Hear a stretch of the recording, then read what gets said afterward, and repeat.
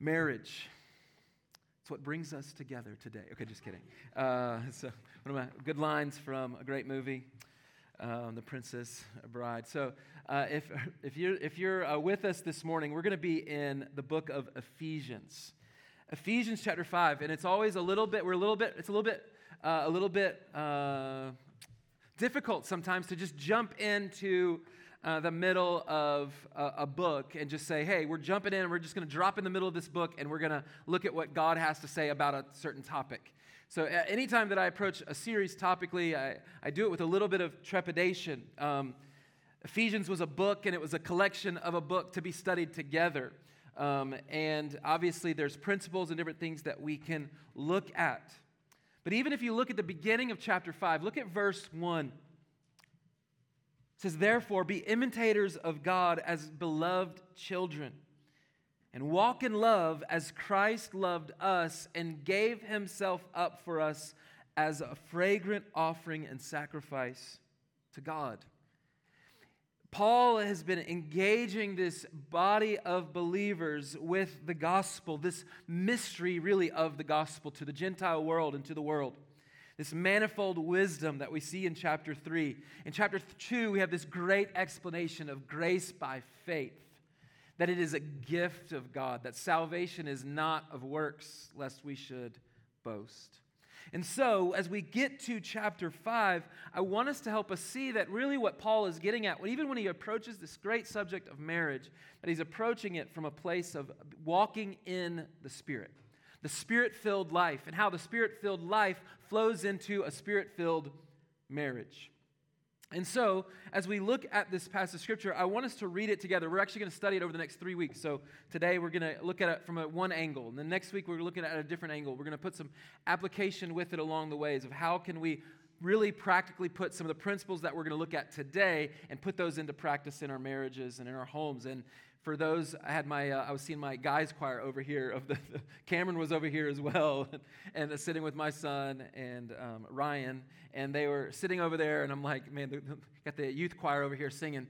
It wasn't maybe the strongest voices over there. I was like looking for it, but I know they're like so excited about this topic too this morning on marriage. But something that is so important, because hopefully one day God is going to bring a spouse to you, and there's a lot of principles that we can learn from Scripture. So some of you have been married for years. Others of you have gone through divorce. Others of you are in the throes of marriage, and you're trying to figure out parenting, and you're trying to figure out life. And others of you are single and considering marriage. Or maybe you're like, I'm single and I wish I was married, but I'm not. Or maybe you're like, all I've seen is a lot of broken marriages, and there's no way I would ever want to be married. I want us to look at this topic with a fresh eyes and perspective from Ephesians chapter 5. We're going to look at Ephesians 5, and then I'm going to take us to Genesis 2, and then we'll launch into the content of our message this morning. So if you have a Bible, Ephesians chapter 5, starting in verse 22. It says, wives, submit to your own husbands as to the Lord. For the husband is the head of the wife, even as Christ is the head of the church, his body, and is himself its Savior. Now, as the church submits to Christ, so also wives should submit in everything to their husbands. So far as you read this from Paul, this does not go with culture. You're like, submission is like the evil word in our culture, in anything, not just in a marriage, but in any area of life. You're like, submission is like weakness. It seems like it's like, no, we're in the age of freedom. I can do what I want. I can do whatever I want. And so our culture doesn't like this. I was telling someone this morning I've been studying this for a while now, but is locking in a little bit more on this passage this week. I couldn't help but read in this one commentary, that's written in the 90s or something, so long ago, like 20, it's crazy though. And you're like, get in the 90s, and you're like, that really was a long time ago. Crazy to think. For some of you who weren't even born yet. So, but in the 90s, and this commentary was talking about, like, as you approach this subject with such trepidation because it's so countercultural. And I'm going like, that was in the 90s he was saying that it was counterculture. What do you think it is today? Even in the Southern Baptist Church right now, they're faced with a lot of questions around the view of roles in the home, but not in the home, but also in the church. And we do approach this with a little bit of trepidation, but also with looking at God's word and what he has to say. So when you read this, you're like, ugh, submission, wives, submit to your own husbands. And as he says, for the husband is the head of the wife, and you're going like, what is all of this? But I want you to see that he only uses these couple verses to talk about the wife, and then he spends a whole lot of time talking to the husband. And even if you look at verse 21, I didn't read it this morning, it says this, submitting to one another out of reverence to Christ. We see a mutual submission as well, ultimately to Christ Jesus. And now we see this picture that's said to the husband in verse 25. Husbands, love your wives as Christ loved the church and gave himself up for her that he might sanctify her, having cleansed her by the washing of water with the word, so that he might present the church to himself in splendor, without spot or wrinkle or any such thing, that she might be holy and without blemish.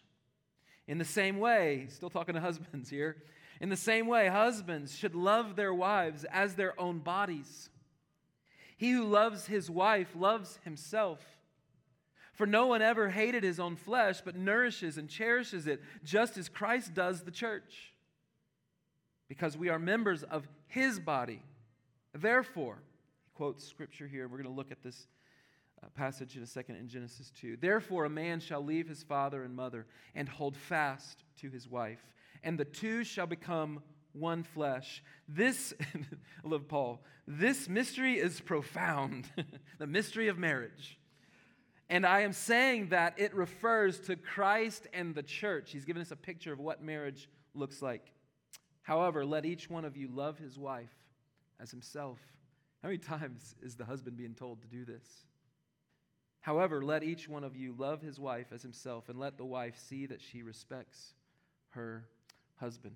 If you'll turn with me, look at Genesis chapter 2. I want to read this together as well, and then we're going to dive into our points this morning. Genesis 2.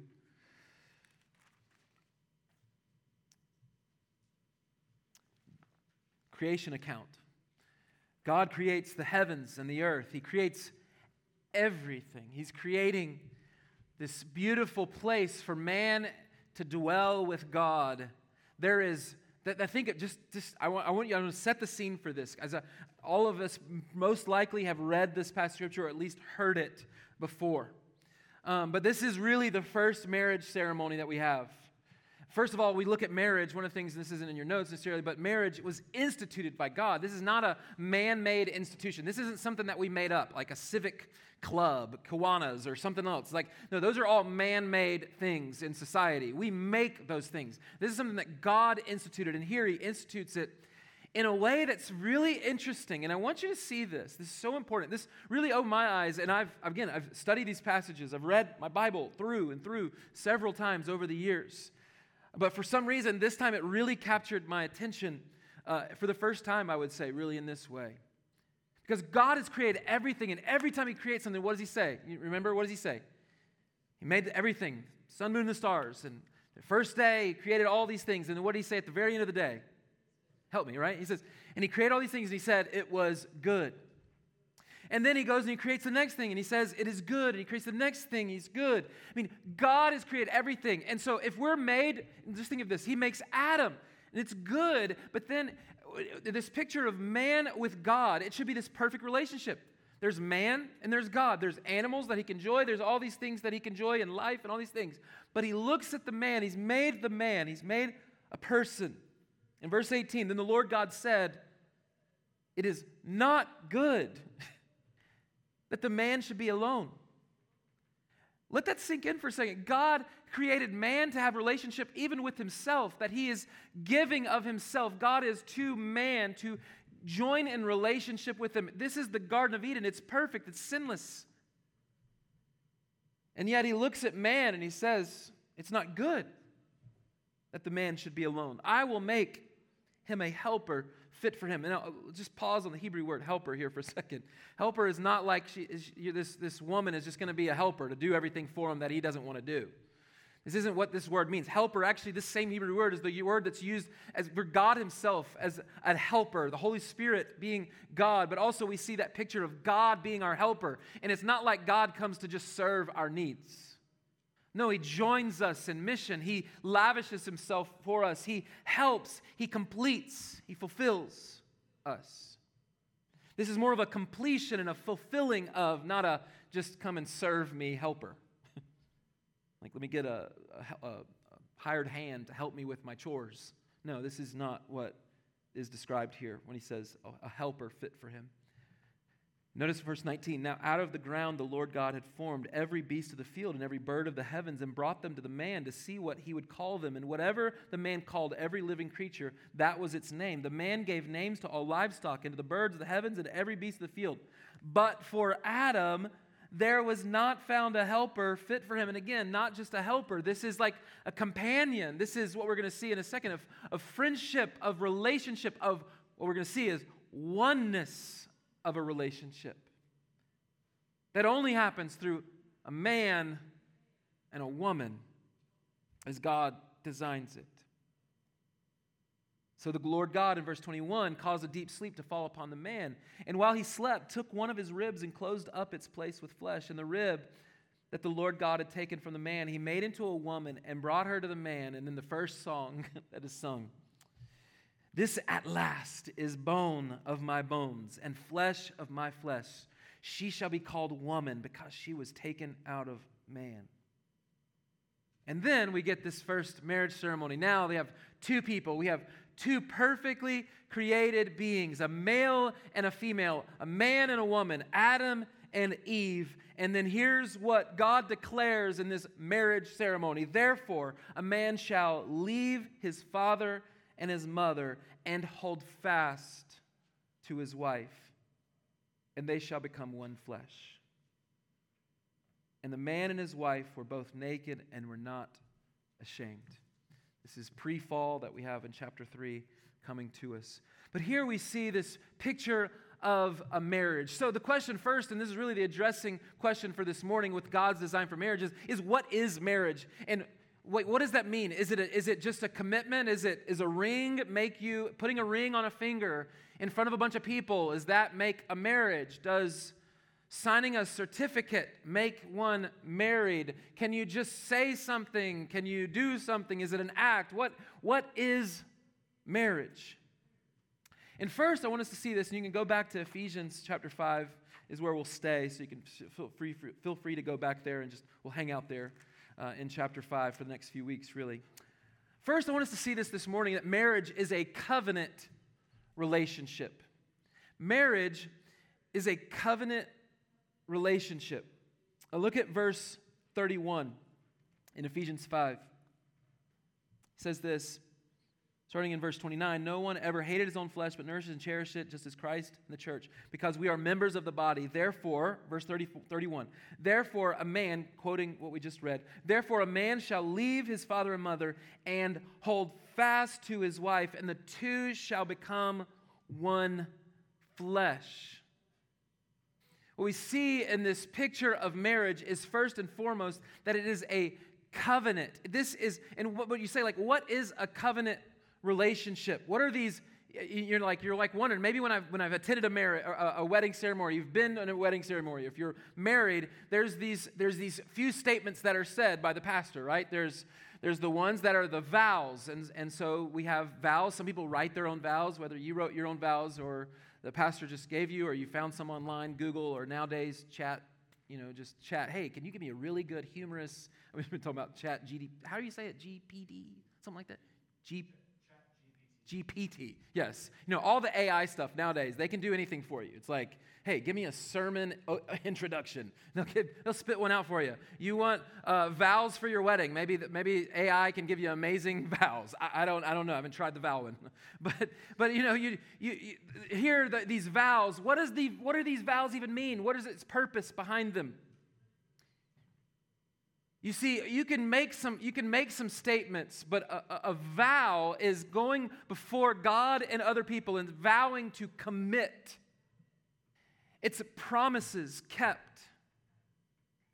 But here's what a lot of people do, right? We look at a ceremony, and this couple is they're what we quote is madly in love in your life. And for those of you that have been married a long time, you're like, they have no idea, madly in love. They have no idea what's in store, the challenges, but the growth. Like they think they love each other now, wait for 10 years, and the depth of love that we have, or 20 years, or 30 years further. You see, vows are not just about like, hey, I love you right now. No, vows are, I will love you in 20, 30, 40, 50, till my last breath. Vows. It's commitments. It's looking in the distance. It isn't even really about the wedding day, that moment. The vows are looking way down the road and saying, I will still pursue you. I love you. You see, when couples first, quote, fall in love, they think they love the person. But to be pretty frank, you love at first sight, this love at first sight isn't really a thing. Let's be real. You don't even know the person yet. You hardly even know someone. You're just scratching the surface of that person. That doesn't mean that that you shouldn't marry them. It doesn't just because you're like, well, I don't know, I've got this little feeling I get every once in a while when I'm around this person. They make me happy. I'm excited about them. All those things are great. They're things, looking for that spark that we talk about. But I love how Tim Keller does a masterful job of explaining this in the book that he's written with his wife. It's called The Meaning of Marriage. I will entrust it to you. A lot of this series and my views on marriage really come from about a few different people. But Tim Keller, his book, Meaning of Marriage, and then also Paul David Tripp, what used to be called What Did You Expect, is now titled Marriage. We sell the Marriage one out in the lobby. It's pretty expensive online. I think we sell it for $10. I think it's like a $20 book or something like that. So feel free to grab one.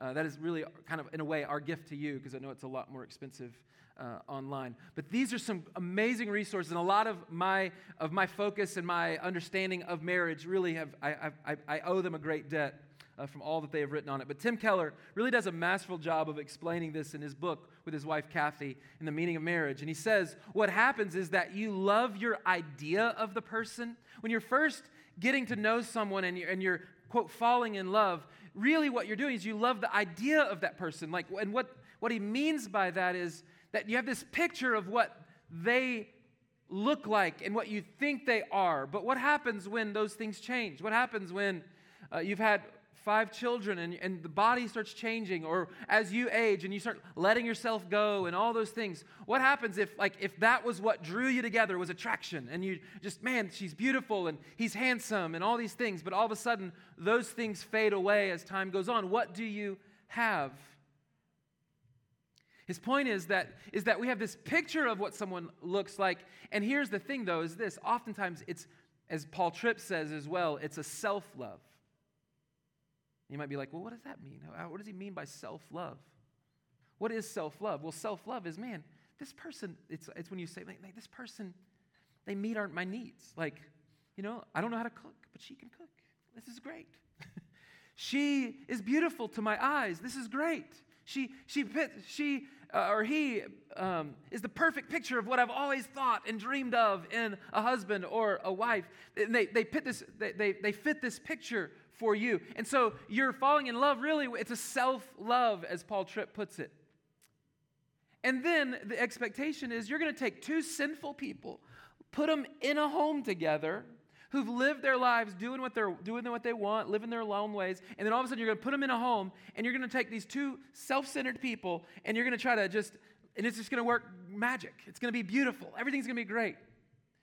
I've done a lot of pre-marriage counseling, and I used to use the book, What Did You Expect? But I think they always looked at me funny, like, no, we don't have that problem. No, we don't have that problem. No, we're great. Everything's great. And I'm like, okay, let's maybe do that book year 1. You've been married a year. Now we'll look at this book together. So I switched to Tying the Knot, is a really good resource as well for pre-marriage, a book to read as well.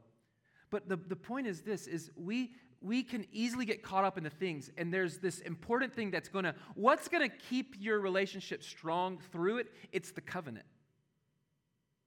It's the commitment. Because guess what? Tim Keller, many other authors, and all kinds of people, and myself included, there's days where you just fall out of like. I don't like this person very much. They're in the way of what I want. That self-centeredness that creeps into our hearts, they're in the way. And that spouse is in the way of what you want. And so there's days where you're like, I don't like you very much. Like, let's just kind of separate for a bit. Let's just you go one way, and we're going to, because you want to just live your life the way you want to. What is going to endure is the covenant relationship.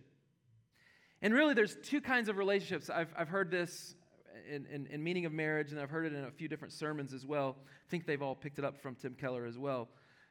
But talking about really, there's two types of relationships in this world. There's covenant relationships, the one we're talking about this morning, but there's also consumer relationships. And most of our relationships are consumer relationships. I mean, think about this. When you go to the store, right, that you're consuming a product. And so I have this nice relationship with Amazon, for instance, right? Most of us have a good working relationship. It's great. We order stuff, they deliver it to our porch. It's amazing, right? And usually they have great prices. So like for me, for instance, I used to love Best Buy. I love electronics, I love tech and those kind of things, and so I would always go to Best Buy because it's just like I could look at their stuff, and then I love phones, I love technology, all these kind of things, music and different things, and stereos and all this stuff, and so I'd go and I would purchase things, and I would go there, and so as long as they had good prices, it'd be great. I'll go there and buy them, but you know what? I hardly ever go to Best Buy anymore. Because Best Buy doesn't meet my needs anymore. I kind of gave up on them. I went with Amazon because Amazon had better prices. And I don't even have to go to the store. It's pretty, and then like now they do drop off. I can just drop it off at Kohl's. And Kohl's is just like, here you go. Here's a coupon for dropping it off, returning something. It's really remarkable. But think about it. And here's how these consumer relationships work.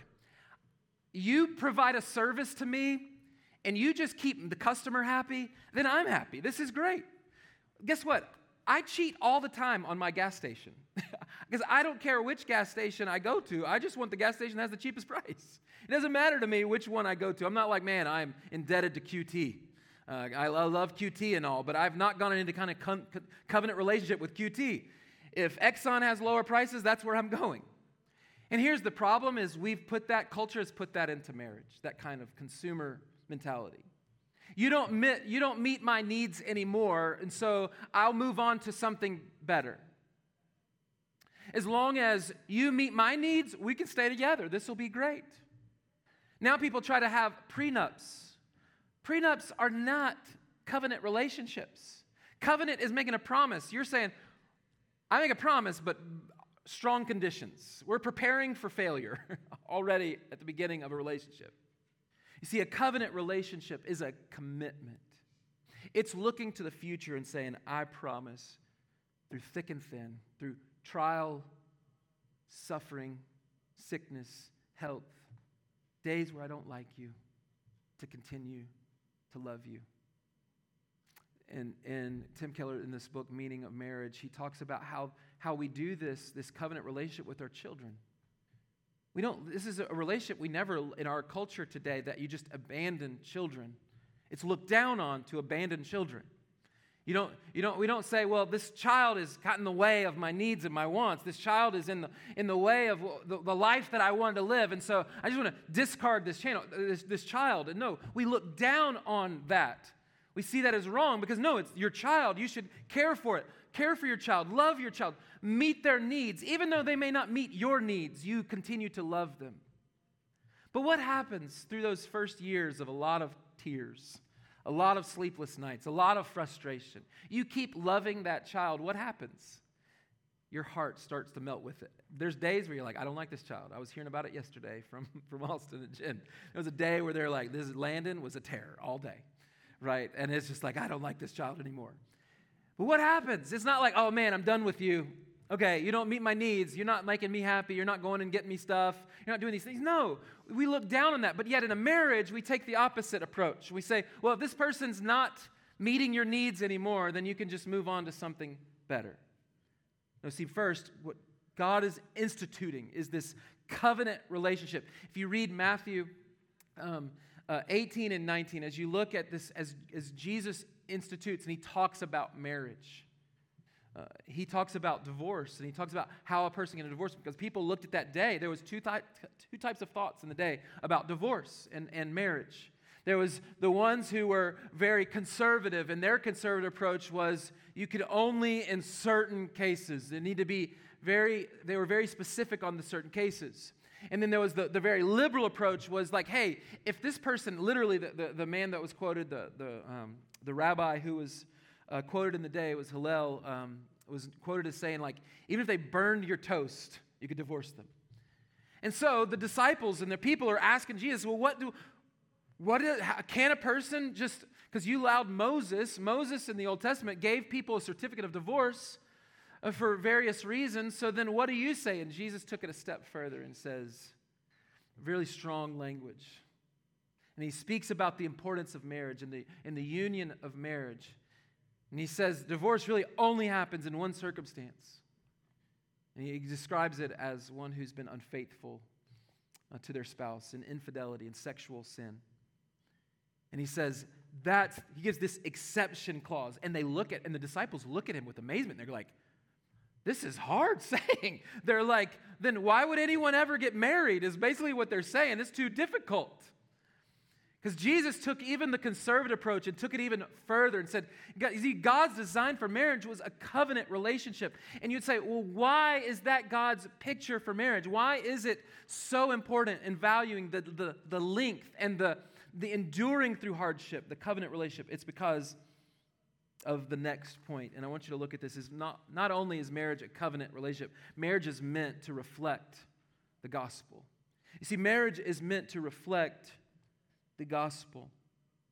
You see, wives in this passage here, in the submission section where it says, wives, submit to your husbands as to the Lord, for the husband is the head of the wife, even, notice this, here's the language we get, even as Christ is the head of the church.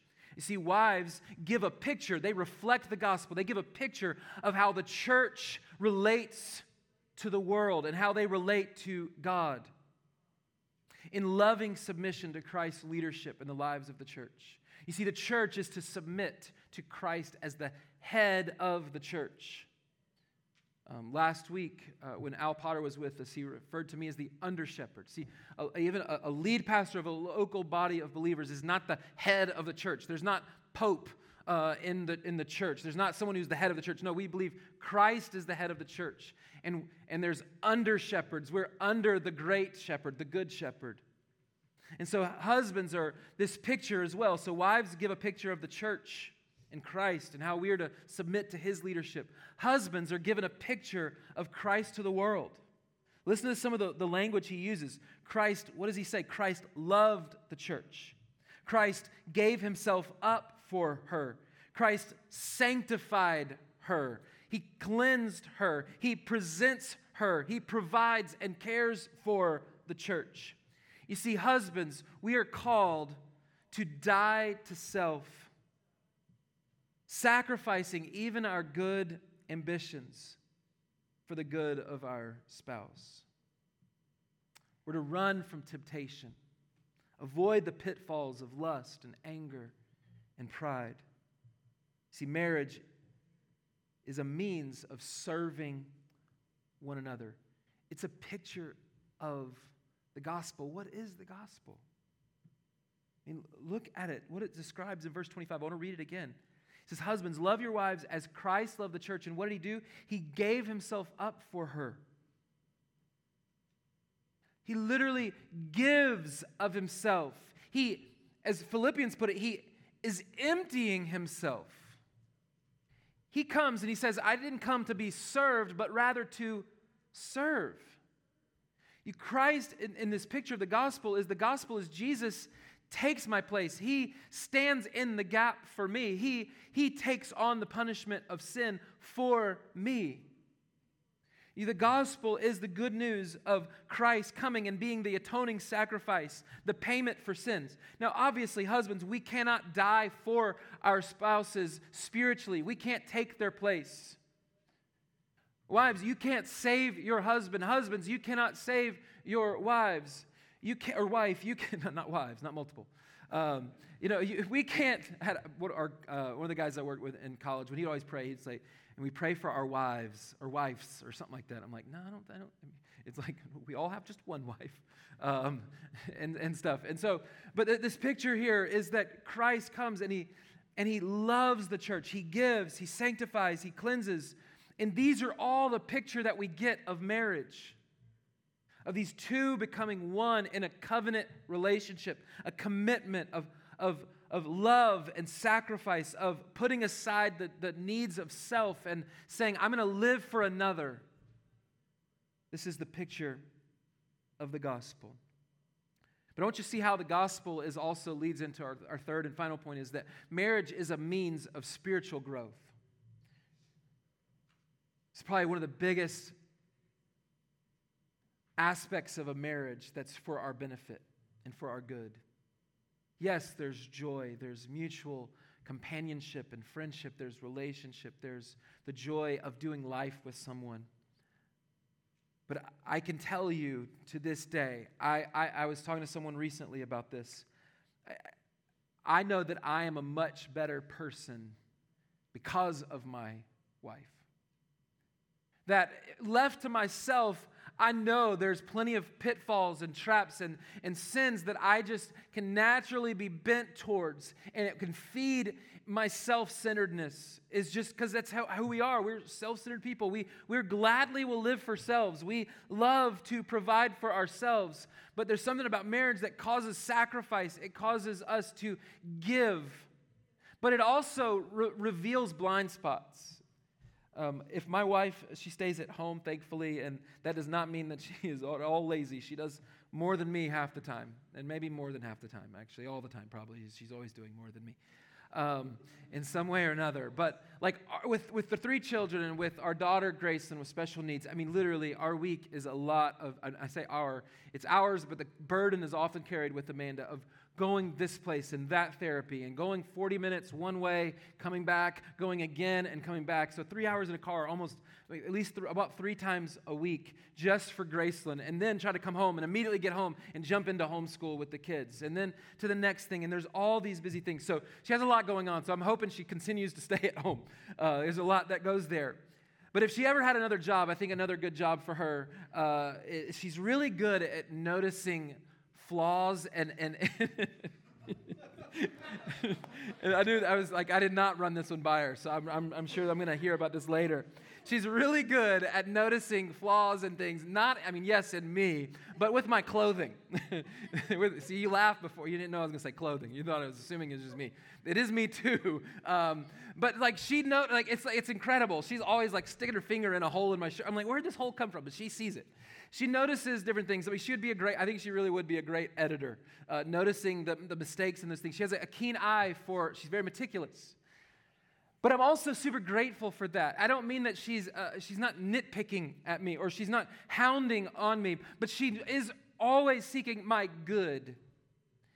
So, like today, she's probably going to, after today's message, she's going to be like, that illustration wasn't so great, Eric. You probably should have done a different one. But she notices, she's not saying this to make me feel like, oh man, I'm defeated.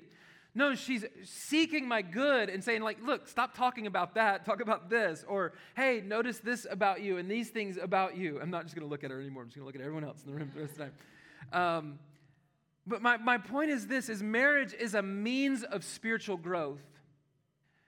That your spouse should see the blind spots in your life that you don't see. They see where you may be drifting, where your attitudes become a little cold. See, God's design, in even from the very beginning, said it is not good for the man to be alone. I will make him a helper fit for him, a companion to really complete the man. You see, God has given us marriage, and it is a means of spiritual transformation. But I think we can pick on that, but I want you to see it in this passage. See the weight of it in this passage. Look at it with me. He continues on in verse 26. He says, husbands, love your wives as Christ loved the church and gave himself up for her. Notice this, that he might sanctify her, cleansed her by the washing of water with the word, so that he might present the church to himself in splendor, without spot or wrinkle or any such thing, that she might be holy and without blemish. I want you to hear what that means, men in this room that are husbands or wanted one day to be a husband. This is a weighty responsibility to be the model of Christ to your spouse. See, husbands, he says, love your wives as Christ loved the church and gave himself up for her. What was the reason behind the giving of himself and suffering, the servant that Jesus was, and literally laying his life down? What was accomplished through that? It's the so that in verse 26. So that he might sanctify her, having cleansed her by the washing of water with the word, so that he might present the church to himself in splendor, without spot or wrinkle or any such thing. Listen, let me ask you this question. What would it look like for you to stand before the throne of God with your spouse there? Your spouse is standing right beside you, and you're there standing before the throne of God, and God looks at you and he says, well done.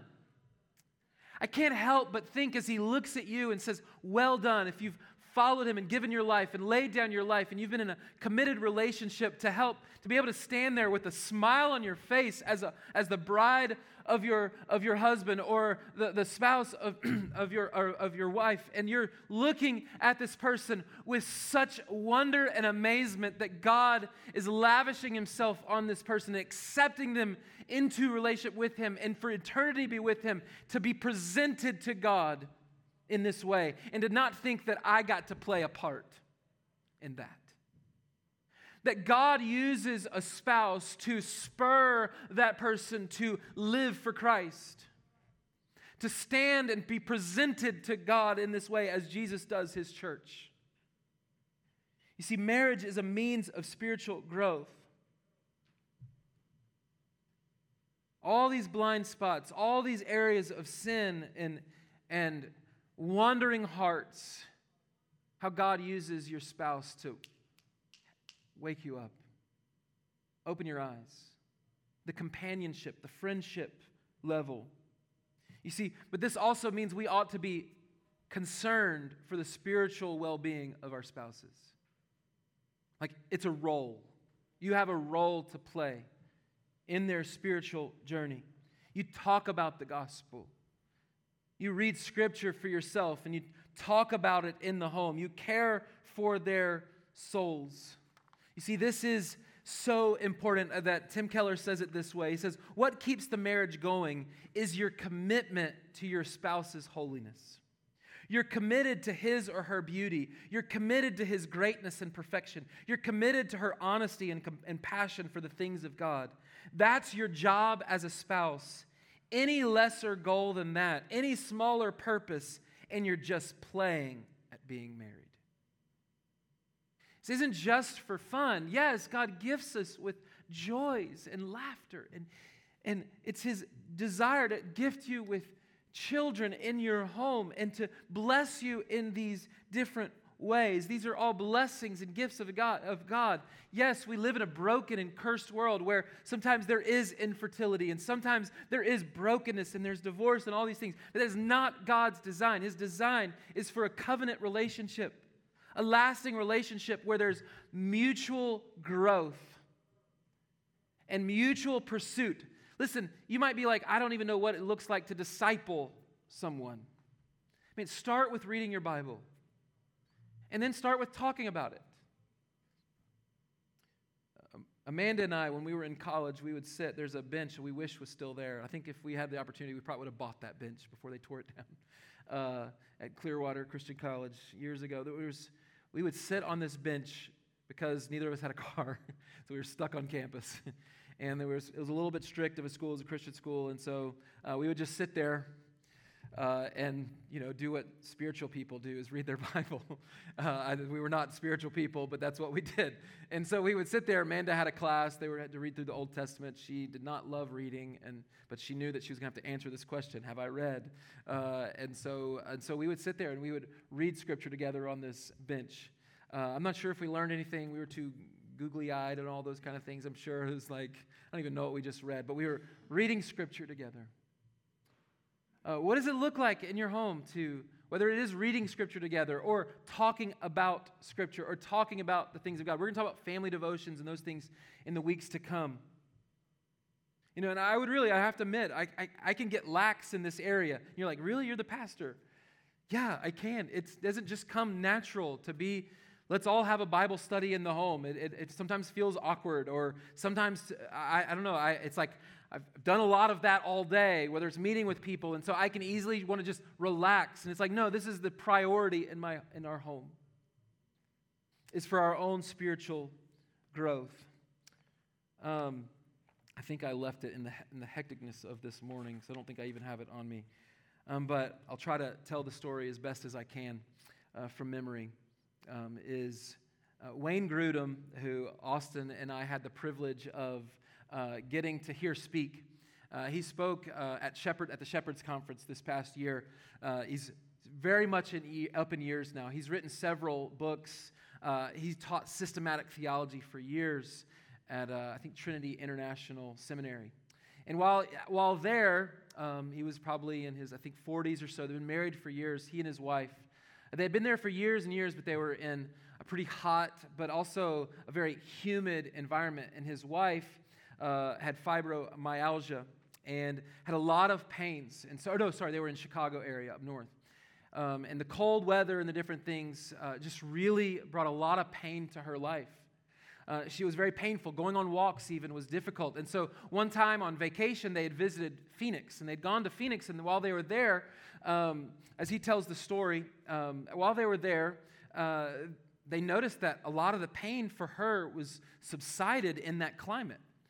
And it was pretty remarkable that they noticed, like, there was a significant difference. They kind of noticed the first time, but then when they came again, it was like the same thing happened. When they visited again to the Phoenix and Arizona area, that, like, she didn't have nearly as much pain while living or while hanging out in Phoenix on vacation.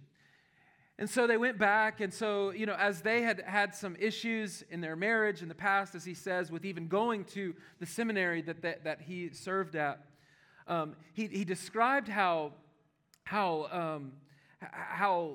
he had not really taken into her account as he made the decision. He kind of made the decision on his own that he really wanted to go to the seminary. And so he asked her, but he wasn't really listening to her in this. He was just wanting to go to the seminary and go on to work there. And so he did.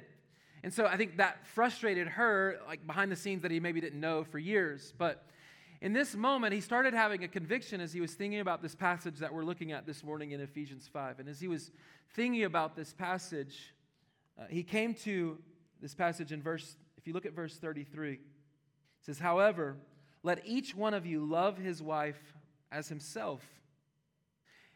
And what he thought of as he was reflecting on this verse and reflecting on, like, when we go to Phoenix or this area in Arizona, she feels better. And what would I do if I experienced a lot of pain in my life in Chicago, but yet in Phoenix I feel a lot better? What would I do? He's like, well, I probably would try to find a way to move to that area. And so he explained how he began to research, and there wasn't really many seminaries in the area, but there was this one, I think Phoenix seminary that was there. And sure enough, he was thinking about it. He's like, maybe we should do that. I don't know, whatever. So he looked and he reached out to him and was like, hey, would you be open for me to come and teach systematic theology there? And sure enough, as he tells the story, at first they were like, I don't know, maybe there was some interest. So they kind of subsided for a bit.